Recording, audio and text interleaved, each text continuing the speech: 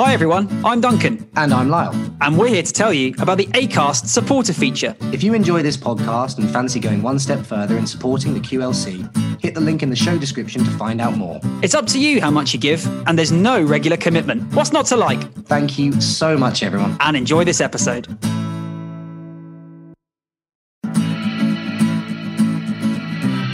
The Quarter Life Chronicles with Duncan and Lyle. Hello! Welcome back to the Quarter Life Chronicles with me, Duncan. And me, Lyle. Welcome back, everybody. Welcome, listeners. Welcome, listeners, new and old, of course. Thank you. Absolutely. You've been with us on this journey so far, but thank you also if this is your first time. Welcome. We hope you're going to stay with us.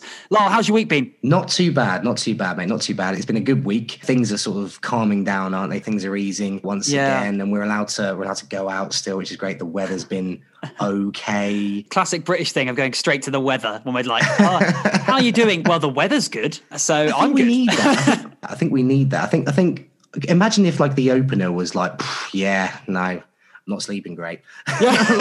Which again is something we should be open about. But I think of course, have that icebreaker. I mean, and why not amalgamate the two? It's been a bit rainy, hasn't it, recently? A bit like my mood. But yeah, it's been good. How about you, mate? How's things? I'm well, man. I'm well. Just ticking along. Got some exciting projects hopefully on the horizon very soon, which is filling me with joy because it involves getting back out there and performing, which is what I love and what I've missed so much. I'm sure you're feeling the same. Absolutely. So, Lyle, who have we been speaking to this week? Well, this week we've been speaking to someone very special indeed, or at least very special to me. And I hope you, the listeners, feel the same because we've been speaking to my wonderful fiancée, Alice Wynne Davis, who is from South Wales and is a professional actor and non-professional, my partner. Superbly executed, Lyle. But we have been speaking to Alice about her work, her life, what she thinks quarter life crisis is, and she's also involved in an incredibly exciting project coming up very soon. She is going to be performing in the incredible Hamlet taking place in the Theatre Royal Windsor starting next month and running until September. Hamlet, isn't that some kind of new playwright or something? Like, I've never heard of that. Yeah, not heard of the guy. He's up and comer though. Yeah. I hear his back catalogue is sensational. Really? This is just one example. He's got some good drafts at home, has he? It was a great conversation. We had such a laugh. She was bubbly. She was hilarious. She was at times very divisive. You'll be hearing that very soon. She certainly got to dunks at one point about a certain. She nailed her colours to the wrong mast. But it was absolutely brilliant, and we're really, really excited for you to hear it. Yeah, and just a reminder, as always, listeners, please make sure you're following us on Instagram and you'll subscribe wherever you get your podcasts, whether that's Spotify, Apple, Google, whatever you fancy. Make sure you're following us and share us around with all your pals. Cheers again. Without further ado, it's time to introduce the wonderful Alice Wynne Davis for your listening pleasure. You're here with the Quarter Life Chronicles, episode 9, team. We'll see you on the other side. Hello. Hello to Alice Wynne Davis. Hello, Alice. How are you? Hello, I'm very well, bore da. Good morning. I'm very well, diolch yn fawr. Very well, thank you, gentlemen. Oh, you know what? That actually took me. That was very much Heidi High. Everyone seen Heidi High? That was very high. You know what I mean? Hello, campers. That was. Welcome to Wales. Here we go, and so it begins, and so the occasional dropping in of the glorious Welsh language begins. Now here we have Alice Wynne Davis. Alice Wynne Davis, who is an actor. Alice Wynne Davis, who is from glorious South Wales, and Alice Wynne Davis, who is my fiance, ladies and gentlemen. It's right. Now is the time. Spoiler. My fiance is Spoilers. My fiance is on the podcast. Random woman who I've decided to take for wife. There was to take for wife. The pressure became too much, and eventually I just had to invite the lovely Alice on, and it's great to have you here. Alice is doing some very, very exciting things that we're going to get onto talking about in the next hour or so. But Alice, as you know, you have stumbled into the Quarter Life Chronicles, a podcast that discusses the myriad of issues attached to the quarter life crisis. And so we are going to kick off in a way we always do. Alice Wynne Davis, to you, what is a quarter life crisis? Fire away. Well, what an interesting question. I gotta say, I've thought about this a lot. I think it's right. Have you ever seen the film The Matrix? Of course. Right. I've never seen it. Okay. I'll be honest. Right. But I've heard that there's this phrase. People say, once you've seen The Matrix, you can never unsee The Matrix. Is that true? Is that a phrase from that film or something? Well, I don't necessarily think it's a phrase, but it's certainly true. I'd go along with that notion. I'd go along with that, for sure. I feel like we started now, so we've got to finish. We started now. I found it on now. We're up here, right? I don't know what it's about. It looks like a nice film, blokes in jackets. But in my head, that's what a quarter-life crisis is when you see The Matrix and then you can't unsee it. And when you realise sort of what life is about. And also, you know, I'm going to kick off and be a little morbid here, but when you realise that life is finite and there is an ending, and that is both comforting and scary. And, you know, you've got to think about how you'd like to fill your days, I guess, fill your time. And that's what my quarter-life crisis was when I looked into that matrix and saw that life is finite and there is, you know, your days are unfortunately numbered. Or not, unfortunately, who knows? And this, I gotta do what I want to do in that time and not faff around, I suppose. Or faff around, because, you know, there's no right way to live life. You do you. Does that make sense? Yeah. No, we've taken a long path to get there, but I love that long path. And and I agree to an extent, because I think you do have that moment. I remember having maybe a dream a few months ago where I suddenly was dreaming. I was like, oh, one day I'm not going to be here. That's very strange. What am I going to do then between now and then? Because I don't know when that is. So I completely get you. It's a very strange realization, isn't it? That you come out, even when you're at uni, you don't really think like that. And once you finally get inside the work world, maybe you've had a few years of work and it's been fun. And then all of a sudden you have this moment where you're like, okay, next stage is coming. Hang on a second. Where's the finish line? When's that coming? What's going on? And you suddenly have your brain overworks for no reason. And you're just like, why am I overthinking this definite end date that may be coming soon or may not be? We talked about it last week with Rose and Matthew. I wonder, Alice, you said crisis happened. Have you had it? Are you in it still? Is it yet to come? Where are you at with it? I think I'm a month out. I think I've had. What? As in you've just left. Or? I've just left. I think I've just had it. I think it ended about a month ago. I think a month free of the crisis. I'm probably doing my next one next month. But I feel as though like I'm the sort of person. So ever since I was small, I think I've always been in constant crisis. Does that make sense? Yeah. And then I've always known that life is can be very fleeting, can be which is in one way. I have this panic that I won't have enough time to do every single thing I want to do. And on the opposite scale, life can be very long. So I've got too much time to do all this stuff and then think about all the things that what happens when I've done it all, if I've ever done it all. And so my brain feels like it's constantly in a whirlwind of just, I can't just enjoy the moment. Well, now I feel a little bit more that I can. But I had since I was very small, I was very aware that there was a certain way that I had to live life, or rather that way was imposed on me from, say, society. There's a certain way people live life, and then off you go and you've had a nice time. When in reality, I had this realization when I was about 25 that there is no right way to live life. You're just here. The only facts we've got really about existence is that we exist and then we don't. And what you do in the middle is totally up to you. And I had that huge realization at 25. And from then on, I've kind of tried to attempt to live my life in a way that I actually want to, rather than what I feel society has put on me. It's funny because you also met me when you were 25. I'm hoping there's no correlation there. I was just going to say, it's been 3 years, isn't it, folks? It's quite something actually to realise around the time you met me as well. No, I think it was before I met you, I think. Can't have been long. Lyle is a problem solver by nature, and you having a crisis, and there he was. Do you know what though? He is an absolute problem solver, because I've got a tendency to be quite erratic, and he's the one going, hold on now. No, sorry, that's not your voice. Hold on now. That's not your voice either. Hold on, Alice. It'll all be fine in the end. Oh, wow. Did Lyle do rep at the National in 1960s? in the 1960s. Hold on now. Hold on. Exit pursued by a bear.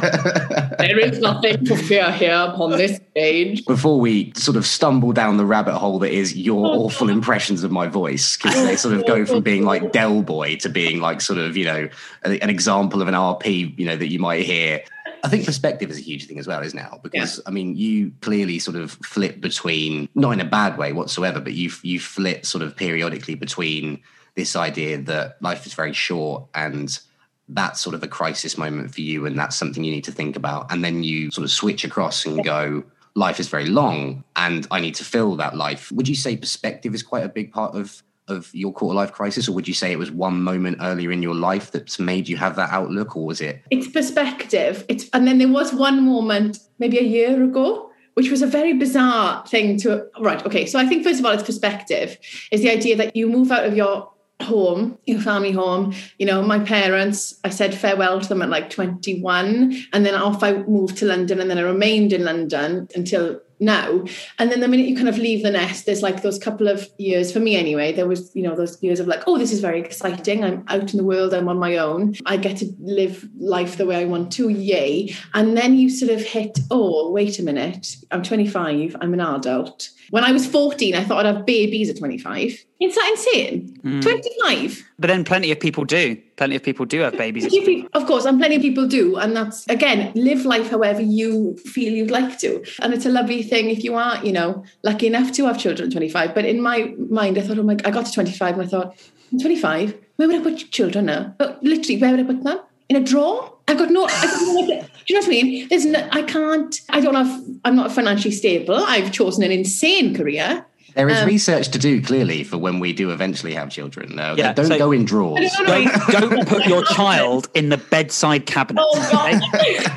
No, I have learned since then not to do that. So then that's when my crisis began, was 25. And then it sort of hit its peak at 28 when, do you remember, you watched Glee? Yeah. Naya Rivera, who plays Santana. Yep. Bless her, I saw she died, right? Very tragically, yeah. Very tragically. And Lyle will attest to this moment. That's the kind of real moment where I very really realised, because my crisis all revolves around, unfortunately, death. And I apologise to any listeners that don't like this topic, but that's the moment that I really realised, holy shit, I'm going to die. And I panicked about it for a good couple of months, about 6 months. And I remember saying to Lyle, it really interfered with my day-to-day life, the idea of like, I'm going to die. And I don't want to die. I'm not ready yet. I don't know why that was the catalyst for it, because I've got no real intimate feelings about Naira.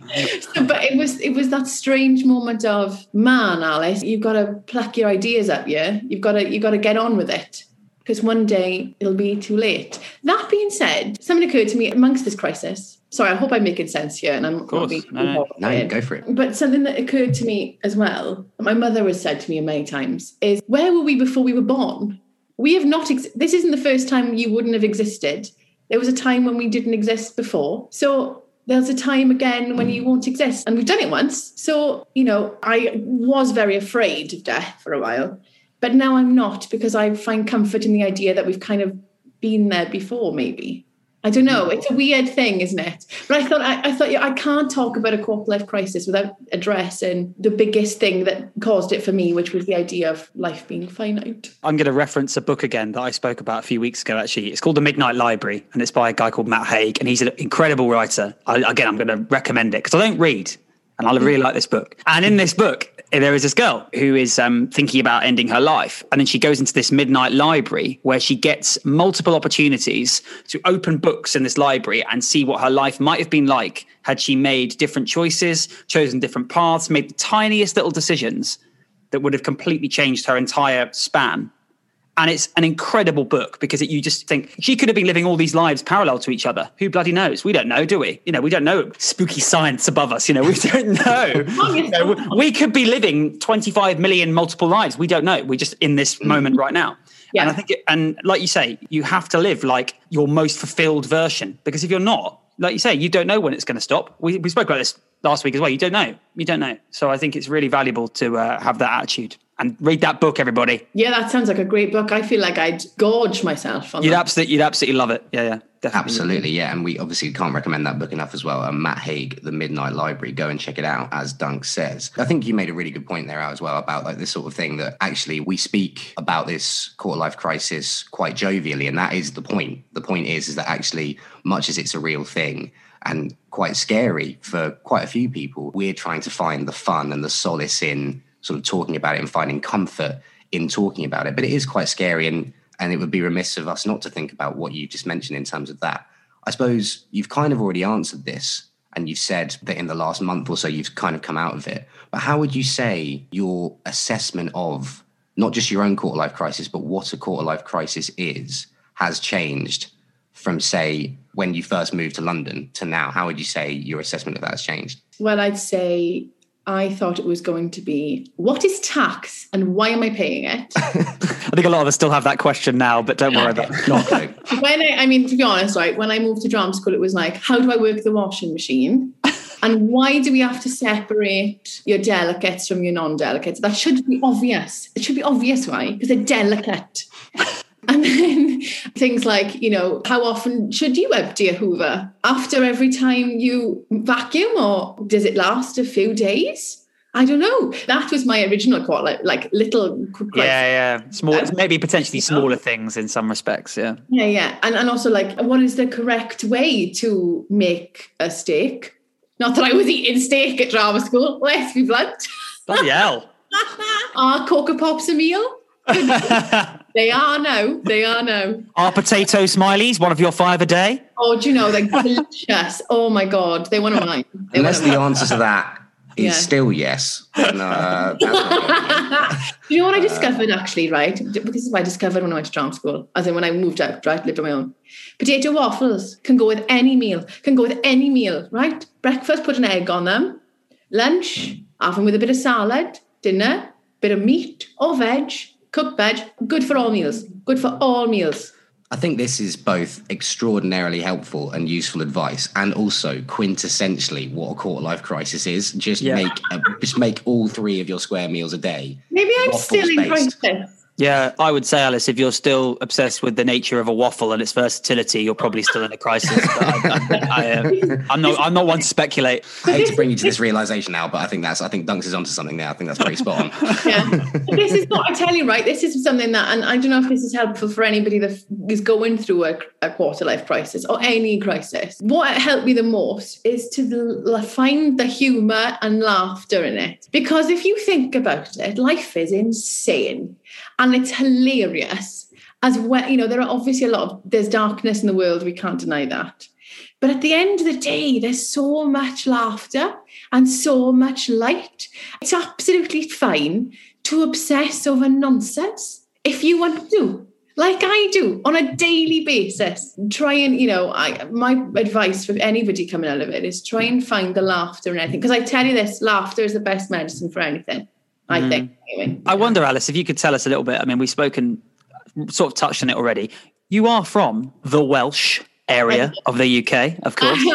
If you haven't noticed. But I wonder if you could tell us kind of, you mentioned obviously you moved to London at 21, which for someone from Wales potentially is quite a big move, because Wales often gets associated with this kind of very homely place where a lot of people stay for a long part of their life. That it's very, very community based in Wales. They're very, very tight as a community.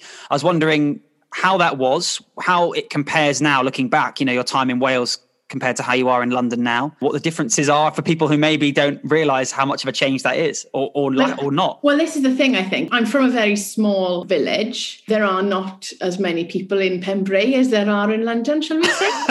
But it's a nice community. It's a very pretty village. It's by the seaside. And I think this is the best example of what it was like to move to London. I used to go there on holiday.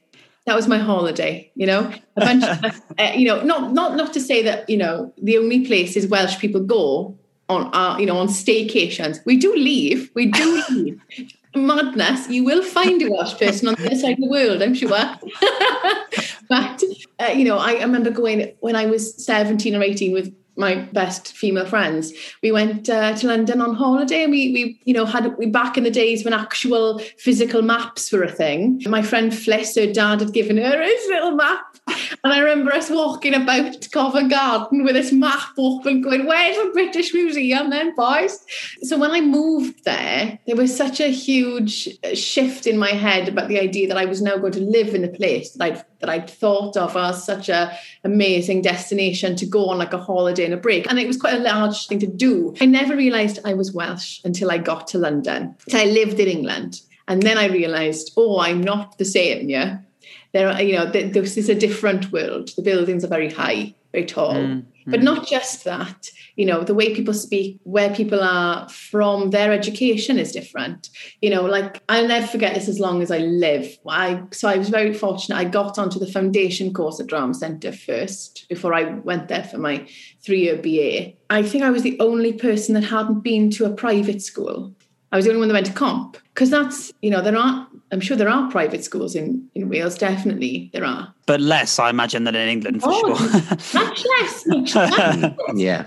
I remember to get these two boys sitting in the, oh God, it was so bizarre. These two boys sitting in the little communal area going, yes, I went to, the posh school for posh boys. And then the other one going I went to the posher school for even posher boys. And they're going, I went to comprehensive. I think I played them both at rugby, actually. Yeah, both those schools. But, yeah. Posh school for posh boys and posher school for posher boys. So Lyle, was that you? No, we went to sort of mid-posh for mid-posh boys.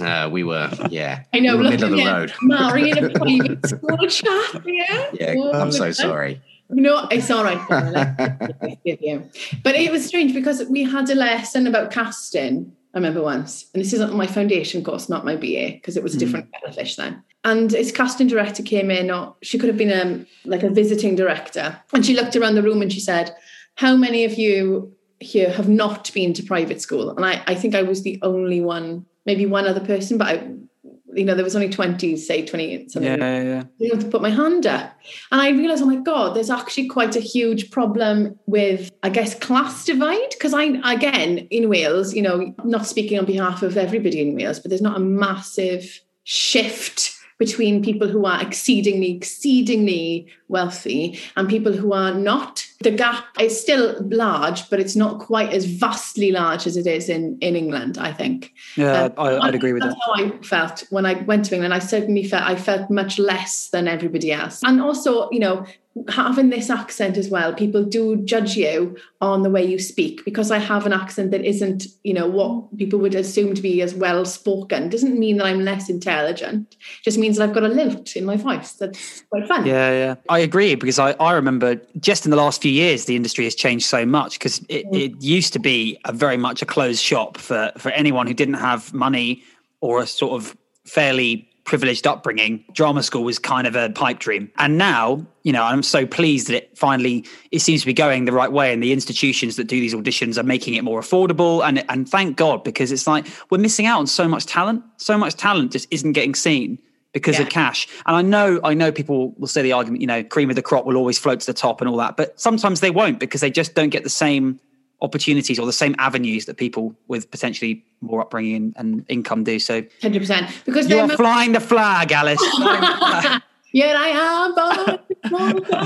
But it's true that, the amount of money you have should not determine your talent.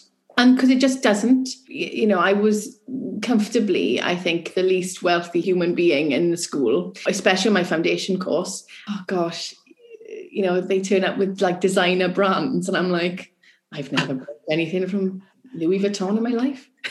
Why would you? You'd break in 5 minutes and you'd be down 150 quid.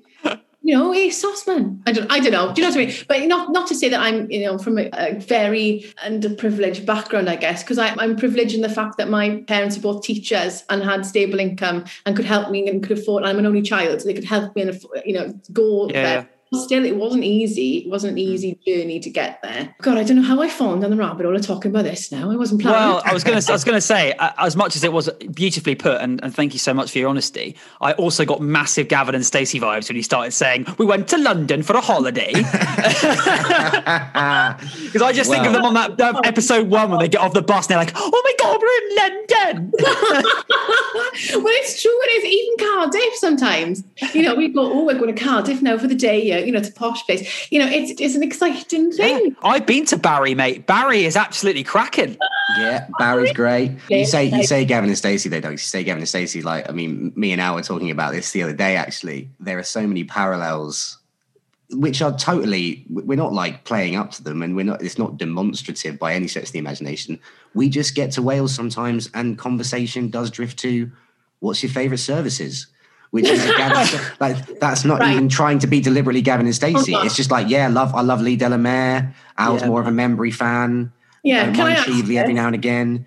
Duncan, you've done the M4, surely. I've done the M4. Yeah. Do you know it well? Do you know the services well? Roughly. Right. Yeah. What's your favourite service station? Everybody's got one. It is Lee Delamere for me. See, I'm a Lee Delamere fan, but you're Membry, Al. You love. I like Membry. There's not much there, but it's sort of like a half. I need a real variety, because that's the thing. I'm vegetarian, so I need a real food variety when I go to these. I can't just have, I can't turn up and there's just a KFC. That destroys me. So I can't. All I can have is chips and a latte, which doesn't fill me with, That's typical Al, though. That's typical Al. Back in the underdog in a 3-horse race, Membry's the underdog. Membry's got the least form, but she's the underdog. I'm a Surrey boy by heart. Cobham services, guys. Never been to Cobham services on the M25. Different kettle of fish. It's 10 years old. It's brand new. It's absolutely spanking. Anyway. Unbelievable. Good variety, is it? Good variety. Loads of seating. One of the biggest McDonald's you've ever seen. Superb. Incredibly successful actress Alice Wynne-Davis, everybody, talking about service stations. There you go. You heard it here first. That's why you come to the QLC. That's the quality content. That's the quality content. Critical Mail, no thank you. That is quality. You're listening to the Quarter Life Chronicles with Duncan and Lyle. So, Alice, we have spoken already about your journey from South Welsh girl to Londonite Central City babe, but that's going in. But I wonder if you could talk to us a little bit about how your career has been so far since you finished your training, how you found working in London in particular, and also, how you've progressed from where you started out, really, and what's your thoughts on it all? So, since my training, it's been a bit of a long road because, I think when I left drama school, I was under no illusion that it would take a long time for things to move because, while I was there, I was very much told, you'll be the fun Welsh one, because I was very curvaceous and not the sort of stereotypical looking love interest or leading lady, right? I was told that my career would probably not move along until I was in my mid-30s. Maybe even later. And so when I was at drama school, I was always given sort of the mother roles or the fun older woman role. I was never allowed to play a youthful love interest. And I think that was because of the way my voice sounds and also my body type. I was told, and I'm not afraid to say this because I think it's important to say, I was told that I'd never be able to play Juliet because of the way I look. And also that I would never be able to play Ophelia because of the way I look. I remember distinctly being cast by a young female director while I was there. And she said, well, I'm going to put you as Juliet because I'd like to cast people that wouldn't normally be able to play this role. And so by saying that, you're insinuating that people who do not look like the stereotypical love interests, i.e. very small, slender women who are beautiful, of course, you are basically alienating every other person apart from them by saying that they can't play roles that are worthy of and experience love. And not just love, tragedy, drama, multifaceted human beings with the capabilities to feel. You can't do that. You must be the comic relief. You are spot on. And I don't know if Lyle can speak for this as well. I experienced something very similar at drama school where I was basically told that you're quite comic and you're quite feminine in some of the things you do. So you'll never be able to play parts like Caesar or Oberon, for example. hint. I was always told I can't play parts with any kind of gravitas because I don't have that presence. And I was just like, what? Because I'm a bit kooky and a bit quirky, and I'm not an alpha male in the definition of what alpha male supposedly means to everybody in the 1980s. You know what I mean? And it's so backwards. And we'll get onto it in a minute, but you can play any part, Alice, and any actor can play any part. So absolutely. And we lose sight, I think, it's so important as well. We lose sight, I think, of what, this sounds very deep and philosophical when it comes to our chosen craft. But the very definition of the word acting is to act, is to pretend. So actually, you're cutting right to the core of what it is we're supposed to be trying to do with ourselves, with our talent, with our career. If you turn around and say, you can be as talented as you like, but if you look a certain way, you can't act that role. Well, you should be able to act any role because by its very definition, you're acting, you're pretending to be somebody. Yeah, I totally agree. And I think it's really important that you picked up on that, Al. And it's really important that with reference to your career, that's something that has progressed since you started as well. Could you talk a bit more about that? How maybe early on, that was very much a problem you encountered and how maybe it's slowly starting to change, but there's still room for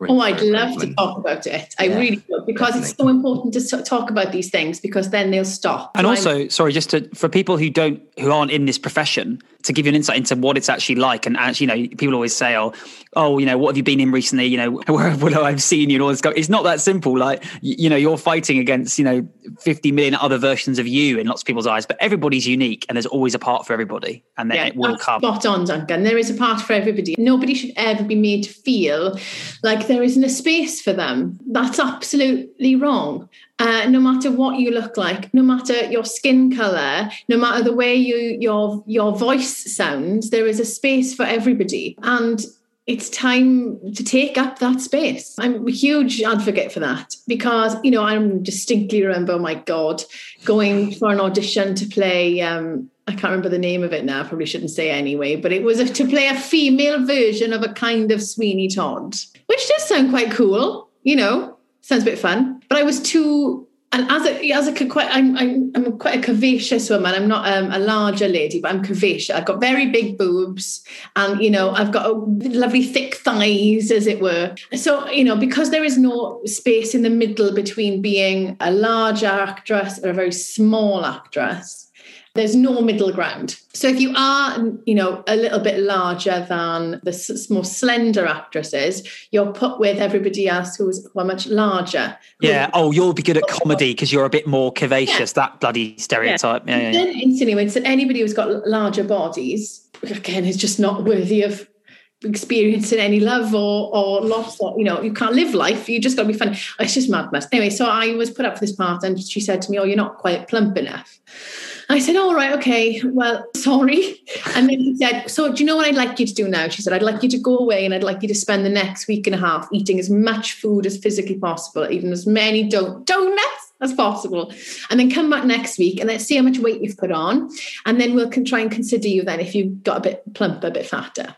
Now, but wait a minute, I don't want to know. If I wanted to be bigger, fair enough. Like, everybody as in bodies are beautiful. But I was very content with how with my body it functions. It got me to where I am now. I didn't want to have to stuff myself with donuts to get a role. And on the opposite end, I was told I was too large to play this bohemian character in something because, bohemian people are not curvaceous, they're very slender, which is mad.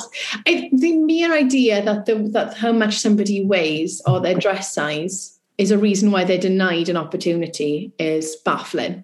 And I wanted to stop. So I'm going to talk about it because, if you are somebody out there that has done that to an actor or, just have a think about what you're saying. You're indirectly saying to somebody that the way that they look is incorrect. And that's just wrong. I think it's coincided, this change in the acting industry and probably in sort of in any freelance arts profession has coincided with much more awareness of mental health. And I think back in the day, I know those talent shows that used to be on TV where Andrew Lloyd Webber would choose someone to be in his musical. It was years ago. And how do you solve a problem like Maria? How do you solve a problem like Maria? Fantastic, right? And you know what? They did find amazing people. But along the way, they butchered some people. I was watching clips from it. They were so rude and so harsh to some of these women and men. And I was thinking, what are they going to do? They have to go away and pick themselves up from this experience of being humiliated on live telly. And you only have to look back to X Factor and all those other shows, and I won't go into it, but it's still reflective of the industry. Yes, it's on telly, but it's the same principle. You're being judged and taken apart by these people that don't care. They don't care about these people. They just want the clicks. They just want the ratings. They want the...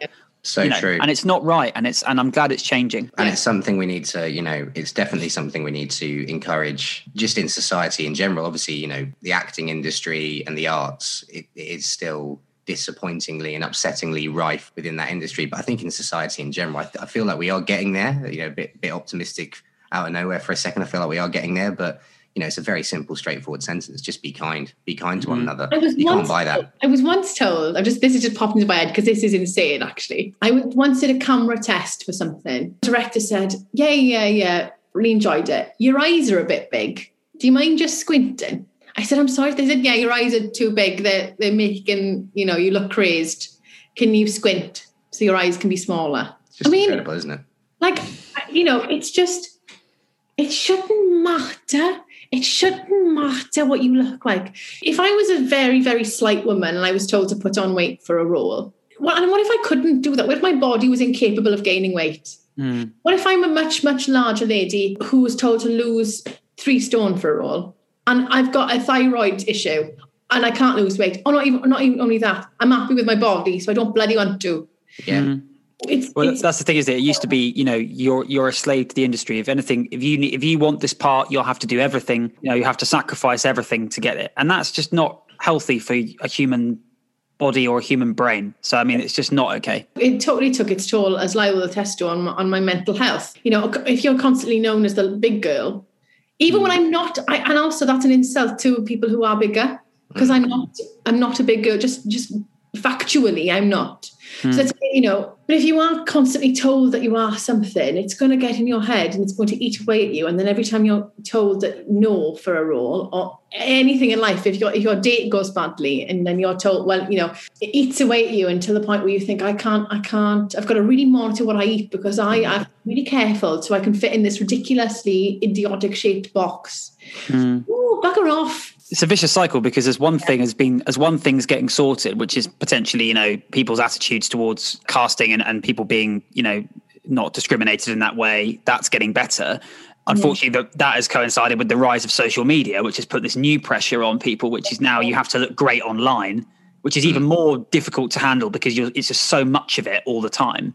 So it's just, and actors are probably the best and worst at it, because we use it a lot to look at what our friends are up to, but at the same time we're looking at everyone else going, oh, they're doing so well, they look so great, and I look so crap and I feel miserable. And it's just like, and it's a constant struggle. And literally, I saw somebody the other day during a pandemic, right?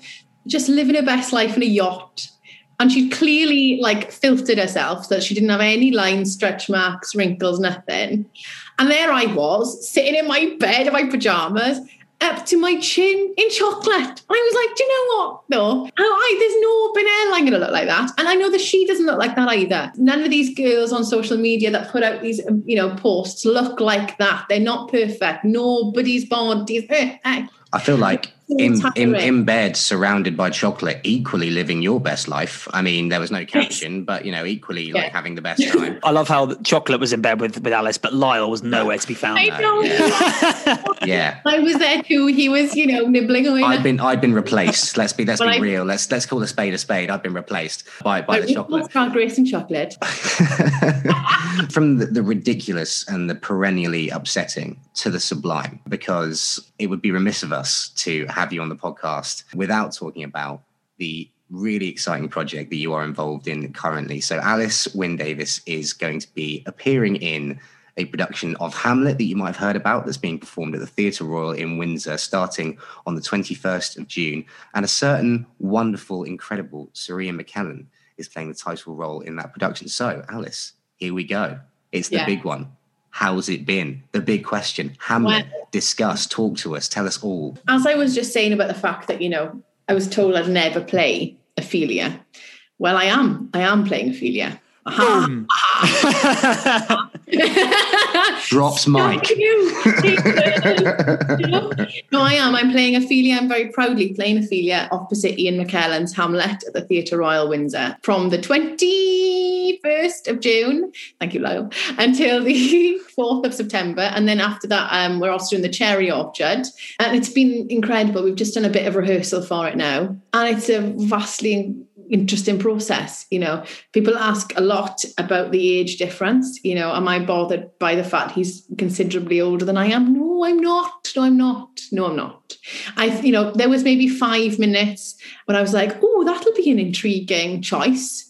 And then you watch him perform a soliloquy and you watch him say these lines in the most passionate, beautiful, extraordinary, magical way. And you forget instantly that he isn't a man in his 20s. He sprints around the stage like nobody's business. And I'm behind him puffing in my heel. Hold on now, I'm coming. And he's an incredible actor. Obviously, he's one of the greatest actors of our generation, of our time, and because he gives so much. I mean, there's obviously Susa Ian is Hamlet, but then we've got the incredible Jenny Seagrove, who's Gertrude, who again is a beautifully giving human being. Jonathan Hyde, who's playing Claudius, absolutely hilarious. Stephen Burkoff, who's playing Polonius. Tell you a funny story about this. My first ever audition I ever did for anything was for the National Youth Theatre for Wales. And I decided that I'd do a piece from Burkoff. A Burkoff piece? Oh, God, I was 16, right? Why did I think, this will impress them? I did a Burkoff piece where from Decadence, where a woman has an erotic experience. On a horse? On a horse, yeah. Do you know it? I did it. Oh, no! Listeners, don't be offended by the fact that I did it, okay? I can ride a horse just as good. Isn't it great? It was such a brilliant piece, because I remember thinking, I was like, right, I'm 16 and I want to be a bit edgy out there now. I'm going to do it off. It was so A-level. It was so A-level. It was A-level times. It was beautiful. I know, I'm blessed them, right? Everybody else did these lovely pieces about how nice it was to be outside during the summertime or whatever. And I'm there going, I love this horse. Oh, God. And then what was so bizarre is he's now playing my dad. I'm just like... I looked the other day and I was like, if my 16-year-old self knew that eventually the guy who wrote this piece would be playing my father in a play. Did you mention it to him? Have you mentioned to him that you did I haven't got the courage to say it yet. But how do you go up to somebody and go, excuse me, Mr. Burkoff, I hope you don't mind me telling you this, but I once did a monologue from one of your plays where I was aroused by a horse. How do you say that to somebody? No, that's true. But like the whole cast is absolutely brilliant and hilarious, and it's going to be quite a production, I hope. And with regards to Ian being Hamlet, there is no doubt in my mind that the audience will, within the first 2 minutes, be able to totally suspend their belief and fall into this world with us. I think I was going to say about the thing about Surian, if I may call him Surian. He is timeless as a performer. And even in film, for example, probably a bit of a loose example, but in X-Men, it's probably not, the thing he's most known for, but it's something that it's probably like most commercially and globally known for, Yeah. He just seems, you don't even realise he's old. The way he just carries himself in those films, like he's just the same age as all the young guys. You know what I mean? Like Patrick Stewart, he's in a wheelchair, so we can see, he's getting on a bit. but Ian McKellen is just walking around, moving floors and like moving buildings. And you're I totally buy it. I totally buy it. He works out. He exercises every day, I think. I think he's got like a trainer, I think. Incredible. He eats amazingly well. He's just the fountain of youth, I think. It's unbearable. And I'm sitting there going, oh, God, I'm shattered. But I can't be shattered. I'm 28, Alice. Pull yourself together. Well, there you go. You're talking about earlier about quarter-life crisis and having this realisation that life is not forever. Mm-hmm. Here's someone who's at the lesser end of his life in terms of, this is probably in the last chapter, potentially. Yeah. And he's still living with the same zest and power and joy that he probably did when he was in his 20s. I don't know. I'm not him. But I assume that he probably is. And because he's loving playing this part, I'm sure. Mm-hmm. And he's doing it in such a bold way as well, without giving it away too much. Yeah. No spoilers. No spoilers. This isn't in any way like Hamlet light. Do you know what I mean? Yeah. Hamlet full pedal to the metal, full on. We've come at it from a very real place, and we want to try and make it as impactful, I suppose, and as exciting and thrilling for the audience as possible. And, you know, I'm very aware as well that to be working in this field right now is a very rare thing, because since the pandemic hit, I mean, holy shit, you know, I am exceedingly grateful that I'm, God, allowed to be here, if I'm honest. Not that, you know, we're taking COVID tests every 5 minutes. My nose is numb. My nose is numb. Oh my God. You know, and there's a lovely lady then who comes around who goes, are you wearing your face mask? And I'm like, sorry, put it on my face. Everybody, you know, are you wearing your face shield? Yes, sorry, put it on your... And, you know, the director, Sean Mathias, is brilliant. And he saw something in me. I don't know what the hell he saw, but something. And gave me a chance. And hopefully it'll be all right. I don't know. I may be crap, but I mean, you know, I'm having a lovely time. Well, that's something I was going to ask, actually. That's something I was going to ask you. Will you be crap? That's the question. Are you going to be rubbish? No. No, something I was going to ask you out, actually, was how did you feel when you got that role? And also, how have you felt since? Because, you know, shocker, it's not a small thing. It's everywhere. Everyone's really excited. It's going to be one of the first blockbuster theatrical events to reopen once everything opens up. How did you feel when you got the role of Ophelia, and how have you felt since in the sort of whirlwind of media and attention and all that sort of stuff? How's it been for you, that experience? So it was a little bit of a long process to get to Ophelia, as Lyle will attest to. I got so stressed about whether or not I was going to get the role that I can't believe I'm about to say this. I bought a slow cooker from Home Sense. I tell you why, though, I bought it, right? I tell you, it was down from something like 40 quid to 15. Well, it's a bargain, isn't it? Can't leave that there. So anyways... I was struggling, so I bought a slow cooker. I was going to say, we're desperately clutching at the straws of what an answer to this question could be. Where are we going with this? I'm so sorry, because my mother said to me, do you know what would be lovely is if you bought yourself a slow cooker at some point, because they're really good. You can put the food on when you go out of the house, and then when you come back, then it's made. Oh, that's so old-fashioned to say that, isn't it? Right, but basically I was very excited. But more than that, I was overwhelmed. I remember my agent phoned me and said, yes, it is done. Well, I burst into tears. I burst because it was so much tension inside me. You know, in the back of my head, I thought, oh, well, it'll never happen, really, will it? Never happen, really. I'm just happy to be spear carrier number 4. Or, you know, woman who sweeps the stage. Other spear carriers are available. But the fact that, you know, oh my God. That's such a loose reference. Say that I wouldn't be carrying a spear, of course. But, oh God. Other numbers of spear carriers are available. But I was like very happy to do that, to have a, you know, to do anything in it, just to be part of the whole process would have been bloody fabulous. But the fact that, you know, oh God, I get to play this amazing, iconic kind of role, I guess, isn't it, really? God alive, is quite a thing, quite a moment. And I did have this thought.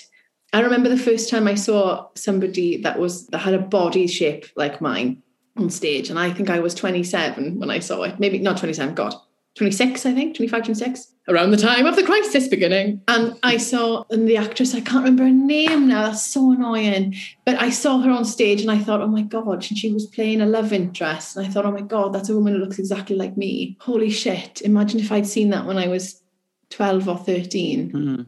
And I had that moment of thinking, I don't know, maybe this is a bit of a ridiculous thing to say, but if there's a little girl in the audience who is a bit lumpy and a bit bumpy, got, you know, thinks that she's too quirky or strange or weird or, I don't know, out of the box to play anybody's love interest, she'll have a little look and think, oh, there's an absolute lunatic on stage there, like me. It was quite a moment where I was like, oh man, I can actually do it.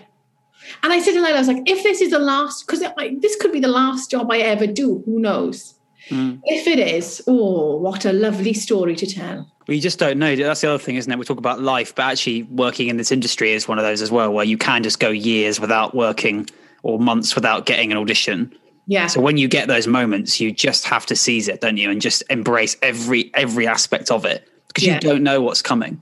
So it's just like, let's just immerse myself in the joy of what this is and the shared experience that is performing. I'm sure you've worked incredibly hard as well, which you're too modest to say, but I'm sure you have worked incredibly hard. Hard work pays off, and it might not happen straight away, but that's the thing. I think when I left, and I'm not afraid, Shane, to say this, when I wasn't especially in drama school and after drama school, I worked very hard.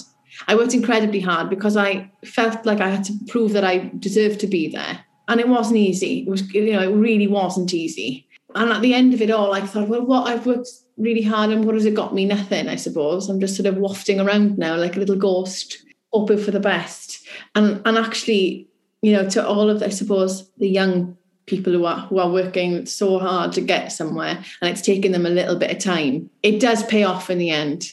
It does pay off. It has to. Just hold on. Just keep going. The road that you're on, it's a marathon. It's not a sprint. There'll be a couple of bumps in the way, but we've just come through quite a significant bump. There's been a rather sizable bump. Swinging across. But make sure you have people around you that keep you on the right track, who support you, who help you when you fall, because you'll fall a lot. There with, their little bottles of Lucozade, other energy drinks are available. Come on, you can keep going now, keep going. It's important, to remember that if you're not there yet, you'll get there. I'm running a real marathon in October, but I would genuinely say that my last maybe 5-6 years of doing this have felt tougher than I think that race will feel. For endurance is sustaining the energy to continue at something that doesn't always give you the fulfillment that it deserves. That's endurance, 100%. I may be speaking out of hand. I may collapse after 10 miles of this race in October. And then they could never do that. That's amazing. I was going to say, listeners, mark that comment there from one Duncan Mitchell by saying, the last 5 or 6 years is probably harder than any marathon I could run, because while a very important and very pertinent point, I would encourage listeners to this podcast to come and support Mr. Mitchell later on this year in the marathon to see whether or not that claim is indeed true by mile 18, where he is absolutely blowing towards the end. I mean, who isn't blowing at 18 miles? unless you're bloody, I don't know, Mo Farah. Of course you're bloody blowing at 18 miles. Dunks, you and me both know I'll be blowing at 18 minutes, let alone 18 miles. I'll be all over the place. And you like to run, don't you? You are a runner, aren't you? I've forced myself to like it, yeah. You'll be fine. You'll be fine. You'll be there going, go on, Duncan. Come on now. Last put. Is that what they say? Come on, bud. You're close to the line. Get up, fucking move on. Get your ass in gear. Come on. I ain't got all day. You're listening to the Quarter Life Chronicles. Don't forget to like and follow on Instagram and subscribe on Spotify, Apple Podcasts, or wherever you get your podcast. Cheers, guys. Alice, thank you so much for coming on this week. It's been absolutely brilliant to talk to you about what your quarter life crisis was, your own assessment of the quarter life crisis, whether or not you're in one still. And also, it's been incredibly exciting to talk to you about Hamlet at the Theatre Royal in Windsor next month. But it is also very important to point out to the listeners of the Quarter Life Chronicles that myself and the lovely Alice Finn Davis will be getting married in a few months. And it's obviously been a super exciting time planning this event. She's looking at me now. I've been sort of trying to learn a bit of Welsh. It's not been going very well, has it? I've been trying to learn a bit of Welsh. Have you, or is that a lie? I mean, I know Bore da, I know Nostar, I know I know lots of ways of saying hello or good day. That's about all I get to. It's a starting point. Bessie Bod. Yeah, which means are you okay? No, Lyle, it means that's wrong. And then you go, my pen. Pen tossed, which means I've got a headache. Yeah. I don't actually know how to say I'm fine. Oh no, dim bead. There's nothing wrong. Very good. There you go. You see, so to our Welsh listeners, I hope I've done at least diolch yn fawr, which means thank you very much. So I'm doing okay. All right, show off. I'm doing okay. You see, hey, I try. I put the effort in. Very proud. This is in desperate hope that my talent at speaking Welsh is not a part of what Duncan is about to introduce. I really hope I'm not in either of your contributions to how we always finish, which, Duncan, I would love for you to introduce. Oh, well, thank you so much. The time's come. You've been so wonderfully positive and bubbly for the last hour or so, and we've absolutely loved it. But now what I'd like you to do, in a dramatic turn of events, Alice, is for you to get really angry for a minute. Already, I was born. So, you know what's coming. Alice, we'd like you to moan about something that really gets on your wick. Something that maybe is quite small, maybe it's not small, but we want you to really go for us for around 60 seconds about something that really gets on your nerves. So, Alice Wynne Davis, what is your contribution to the League of Millennial Moaners? Avocados. They're absolute nonsense. Why on earth are people obsessed with avocados, right? I understand. If you are one of these people, I won't judge you too heavily. Lol joke, I do judge you. They don't taste nice. They taste like watery soil. They're sad. They've got a giant pip in the middle, which makes no sense. Apparently, they're not vegan as well because they do something to bees. And bees have it bad enough. So you don't need bees hurting them as well, right? There's only two animals in the world that are native avocado eaters. They're jaguars and alligators. Nonsense. If avocados are in a party, honestly, right, I hate avocados. If you were in a party and all the fruit were there having a really nice time, you'd have apples in the corner having a dance, grapes gossiping. Where's the avocado? The avocado's in the toilet doing a Sudoku. Boring. It's a nothing fruit. Don't put it on toast. Don't, because it makes the toast bad. Listen, somebody said to me the other day, they said, oh, I'm going to have a lovely, refreshing avocado salad. There's nothing worse than an avocado bloody salad. Why would you ruin a salad with avocado? Can I have a BLT? People have started putting avocados in BLTs, bacon, lettuce, tomato, and horror. That's what it is. I hate them. Anybody that tries to sell me, and do you know? I'm getting angry now. Anybody who says, avocados are delicious. I'm really sorry to say this, but you are deluded. The end. I'm gonna kick this off. Genuinely, guess what I had for breakfast this morning? If you say an avocado, I'm gonna be sick. Avo on toast. Can I just ask you, right? Can I ask? Respect. Maybe it's my. Do you know what? Right, and this is no offense to you, Duncan, because it's nothing wrong. So I'm deluded. I'm deluded. You are deluded. There's nothing wrong with these kinds of people, right? Yeah. But from my experience, people who enjoy a plain avocado on toast, yeah, the same people that go to Nando's and order a flavourless wrap or the lowest spice. Yeah. Nothing going on there. No, yeah. I don't resort to that. I absolutely drip mine in hot sauce, to be fair. There we are. See? I have a dietary reason why I have invested in avocado. Before, when I ate meat, I never touched avocado in my life. Yeah. Like I was like, that is just... But then once you start moving away from meat, you have to try and find other things that complement your breakfast items in the morning. And they are quite a nice accompaniment to an egg. But are they? Are they? Well, I don't know. I don't even know anymore. Are you like... Who knows? That's right. I say this. I don't say this lightly.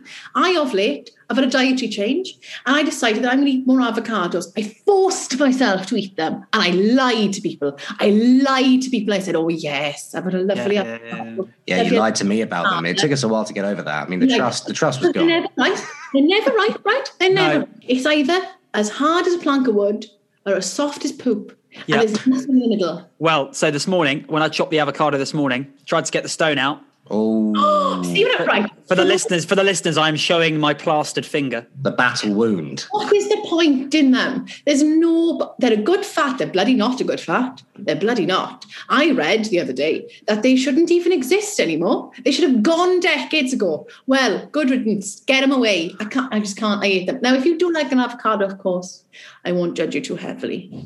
But there'll be a small part of me that thinks a little bit less. Wow. Alice, our friendship's only just blossomed and now it's already dying. Away it goes. I have a couple of points. I have a couple of interesting points. First one's very straightforward. Was anyone just reminded, was I the only one who thought, not the bees? Nicolas Cage, not the bees, when you were talking about the bees. Didn't know that. It's good to see you've done your research. Didn't know that about avocados. I've got it up here, right? They do something to bees. I don't know what they do to bees, but as we all know, the bees have hard enough time in this world. They don't need a useless, flavourless goblin of a fruit interfering in their world. I mean... Leave them alone. I would just like to mention, though, I do understand, but guacamole? No? Tell you this, right? I will have a guacamole, right? But only because I know, one, it's rude to say no to somebody that's made you guacamole. And two, if you try really hard, you can sort of get the actual taste of avocado out. Yeah. Because it's quite sweet. But I will be honest, guacamole does ruin like a wrap for me. Like if you know, as in Wow. I will have more fun eating like a fajita if there is no guacamole. No, come back. For the listeners, Duncan has walked out of the room. He is so upset by this. Well, This might be the first moan that's genuinely offended one of the hosts. It's because it's so hit and miss with that avocado. If there was a way, I tell you this, if there was a way to get make guacamole without an avocado, I feel like I'd be there for days. You know, lovely bit of spice in, that lemony zest. But you've always got to compensate for an avocado. Yeah, that's true. You have to compensate for other fruit. I feel like in the world of Alice Wynne Davis, there are three things that are certain in life: death, taxes, and that it's rude to turn down the offer of guacamole if someone's made it for you.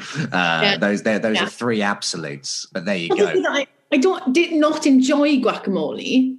I just don't like it. Do you know what I mean? Because the avocado. Also, just before we move on, you know, I don't necessarily agree with one of the things you said as well in terms of the fact that Sudoku in the toilet during a party, mad respect. I mean, if you want to take a break, do a number puzzle, I'm keen. Bit of long division in a downstairs lavatory. Lila, are you implying that you are the avocado in this scenario? And I wasn't going to say anything out, but you know, you've mentioned a couple of things there that you know, I probably don't have that much of a negative impact on bees, but Sudoku in the bathroom is something I probably would do. A Sudoku in the worst segue I've done this series is something that one might put into our quarter life time capsule. Sudoku. That's absolutely appalling, Lyle. Yeah, it's not in that. This is something I said to Lila. I was like, is it like it's not like a desert island, is it? No. The sensational Emily Bairstow invented this idea quite brilliantly. I think if Sudoku was one of my things in this capsule, I would force myself to move to a desert island in shame if Sudoku was in my top three. Other puzzles are available. Are they, though? Is there any others that anyone plays anymore? Alice, an incredible contribution to the League of Millennial Moaners. It'll be both poignant, exciting to listen to, divisive, everything you want. Offensive to vegans. I get really passionate about it. I get really passionate about avocados because people tell me they're lovely all the time. I'm like, but they're not. We are going to, as ever, end on the quarter life time capsule, which is essentially a capsule where our quarter life guests contribute three things to a capsule that got you through your quarter life crisis or are getting you through your quarter life crisis. Now, these things are an essential item, a luxury item, and an unexpected item. We're after three things that you would put in this capsule that got you through that crisis. When you're ready, fire away. So my essential item is not necessarily an item, but human beings. I would take the Fun Brigade, and the Fun Brigade is a WhatsApp group I have with all of my best friends from school. There's 6 of us, and they've just got me through every year of my life, really. They're just the best humans ever. They're all the most fierce, fabulous, glorious, hilarious women. And I don't know what I'd do without them. And I'm grateful for them every day. Lyle, of course, you're an honorary member of the Fun Brigade, so you're kind of in there as well. But I'd bring the Fun Brigade with me. I was going to say, Lyle and the Fun Brigade. It's like a band, isn't it? It's like a strange band. It plays like 80s reggae or something. Lyle, you got to do some kind of audition for that. You can't just get primary membership with that just because you're related to, just because you're going out with Alice. In fairness, I can't say I'd do a Sudoku in the toilet during a party and then say I'd be part of and then qualify for the Fun Brigade. So I think that's fair. I understand. And yeah, I'm jesting, of course he's in, of course. And mad props to the Fun Brigade as well. They're brilliant. They're brilliant women. They're the best, just the best. My luxury item is all of the Harry Potter books. Because I love them so much to the point where I feel like if I knew in life as much as I know about Harry Potter, I probably would have had a very different life because I spend far too much time reading them and dissecting them and writing ridiculous essays about what I think about them. Proud Hufflepuff. So that's my luxury item. And then my surprising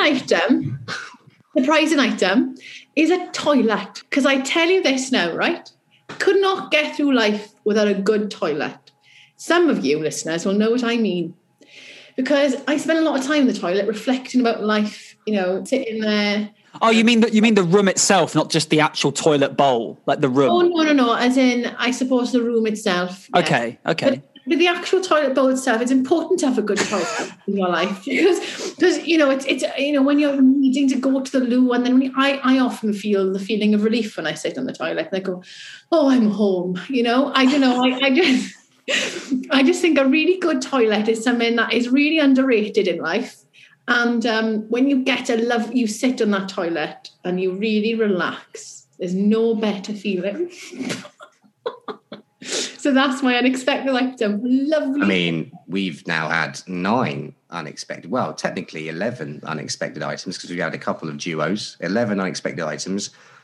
That's up there with the most unexpected of items. I wasn't expecting that to be mentioned. I was thinking about it. I was like, what has got me through? The promise that I can go home and go to the toilet. Oh, it's just proof we needed as well, listeners, that none of these were run by me before we came on. Al is my partner in crime, and I had no idea that was going to be the unexpected item. And we are all the better for it. I strongly approve. Well, divisive, exciting, intriguing contributions to the Millennial Moan and to the Quarter Life Time Capsule. Alice Wynne Davis, brilliant Al. Thank you so much for being on the Quarter Life Chronicles this week. Thank you, gentlemen, very much for having me on. I've had a whale of a time. A whale of a time. Goodness. Very good. Very good. You're so welcome. Thank you so much for coming on. You've been absolutely brilliant. Before we head off, can you please give us one final blast of what you're up to next month in terms of that incredibly exciting project we were talking about earlier? So next month, I shall be in Hamlet and the Cherry Orchard. Hamlet runs from the 21st of June through till the 4th of September. Please come along if you're free and you fancy a bit of fun. And that's at the Theatre Royal in Windsor from the 21st of June. So thank you so much, Al. It's been absolutely brilliant. You've been wonderful. I mean, Lyle's a bit biased, obviously. He thinks you're wonderful because he has to say that. He has to say that. But surprisingly, I'm going to agree with him. You were fantastic, and I'm so blessed and so happy to have you on, and it's been so nice to chat to you in this lovely medium. And good luck, best of luck, break a leg, and hopefully Ian doesn't actually break his leg. Not quite. Love him. No, I'll be fine. He'll bounce back up now. He's like a toddler. Thank you so much, Al. You've been brilliant, and we'll see you soon. Take care. Bye. This has been the Quarter Life Chronicles with Duncan Mitchell and Lyle Fulton. You know the drill. Give us a follow on Instagram, and don't forget to like, share, and subscribe. Until next week, thanks for listening.